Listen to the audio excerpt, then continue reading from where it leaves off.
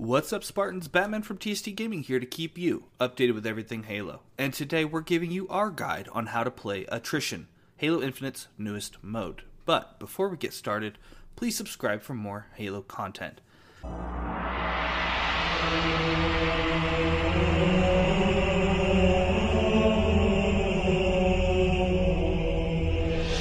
So Attrition is a mode that is making its franchise debut, and it's tied directly to the Cyber Showdown event that's going on right now. So the first thing you're going to notice when you jump into an Attrition match is that at the bottom of your screen, you're going to have a number 8 on your team and a number 8 on your opponent's team. This is the amount of lives that you have that you're sharing with your teammates, and that the enemy team is sharing with theirs. Altogether, you're going to have 12 lives that are shared between the 4 of you. Once the pool is depleted and you die, your body drops an orb. And as people get killed, you will notice that the number from 8 will go down to 7, 6, all the way down to 0. Once it hits 0, anytime someone dies on that team that no longer has a surplus of lives, they will drop an orb at their body. Now, your teammates can go ahead, if they walk up to it and hold down the revive button, they can actually revive you and bring you back into the game. They can do this as many times as they want. It does take a little bit of time for the revive to actually work, and so sometimes you can get shot while doing so you want to make sure that you're protected or covered when you are. This game mode is Slayer focused, so it's going to have the regular Slayer settings and weapon spawns. It's the best of 3 rounds. Also, one thing you're going to notice is after a certain period of time within the round, you're going to hear the announcer say something along the lines of, "Incoming." This is a red wall that basically comes in similar to storms from Fortnite or in PUBG or any other Battle Royale game, and it's going to slowly force you guys to get closer and closer. Some people speculate that this is them testing it for a Battle Royale mode down the road, which I just would have to see how they execute it to see if I'm for it or not, but I definitely understand the similarities. Overall, it's a very fun mode. It's very intense. I've played a similar mode on other games before, and I really like this because it really forces you to slow down for a second and realize that your lives are being shared by your teammates. So you don't want to waste all your team's lives and have them be mad at you or lose because of it.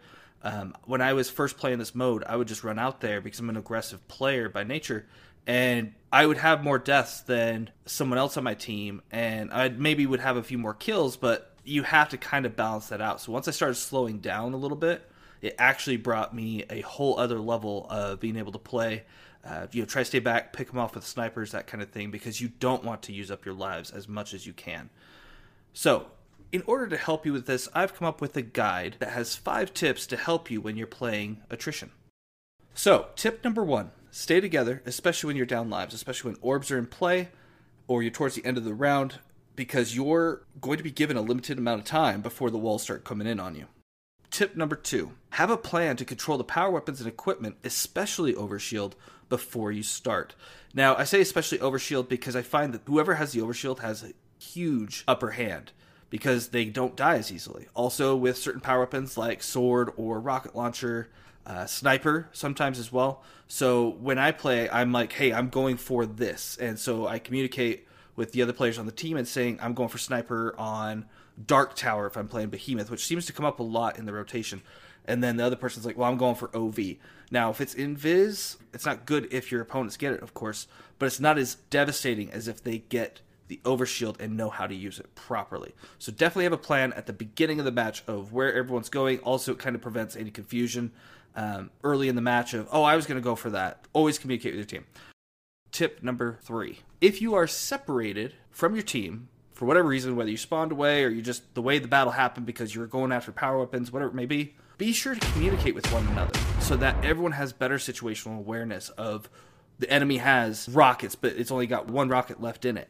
Or, oh, they're in a Warthog on the south side or whatever it might be. So that way everyone's aware of what's going on at all times so that you're sharing information as well as those lives.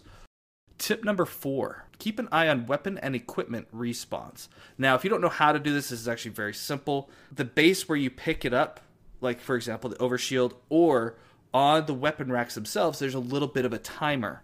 And it'll show you as it's getting ready to be respawned. If the weapon rack is red, it's waiting for the previous weapon that was pulled from it to be depleted of ammo first, or despawned for whatever reason, like if it's thrown in the water or something. So keep an eye on that. If you know, again, equipment or a sniper's coming up, communicate with your teammates, hey, I'm going for sniper when it comes up. You start moving in that direction, even if it's 20, 30 seconds away, just so you can try to secure the area the best you can, because you don't want to wait until it's 2 seconds left or 5 seconds left. Book it over there, and there's 3 of them over there. That's the last thing you want. But if you're there a little bit early, you get a little bit of pressure, you can back off and communicate to your team, hey, they have the sniper. Tip number 5, protect your enemy's orbs so that they don't get the revives. That's very, very essential. Reviving does take some time, but if you can get 2 orbs in one room and it's an easily defendable room, you definitely have the upper hand, because they're going to try to come in, and if you are up a guy or 2, you have much better chances of succeeding and winning. So that is our guide for how to play attrition and play it well. If you did enjoy this video, please like and subscribe. Thank you for watching TST Gaming, and until next time, just play.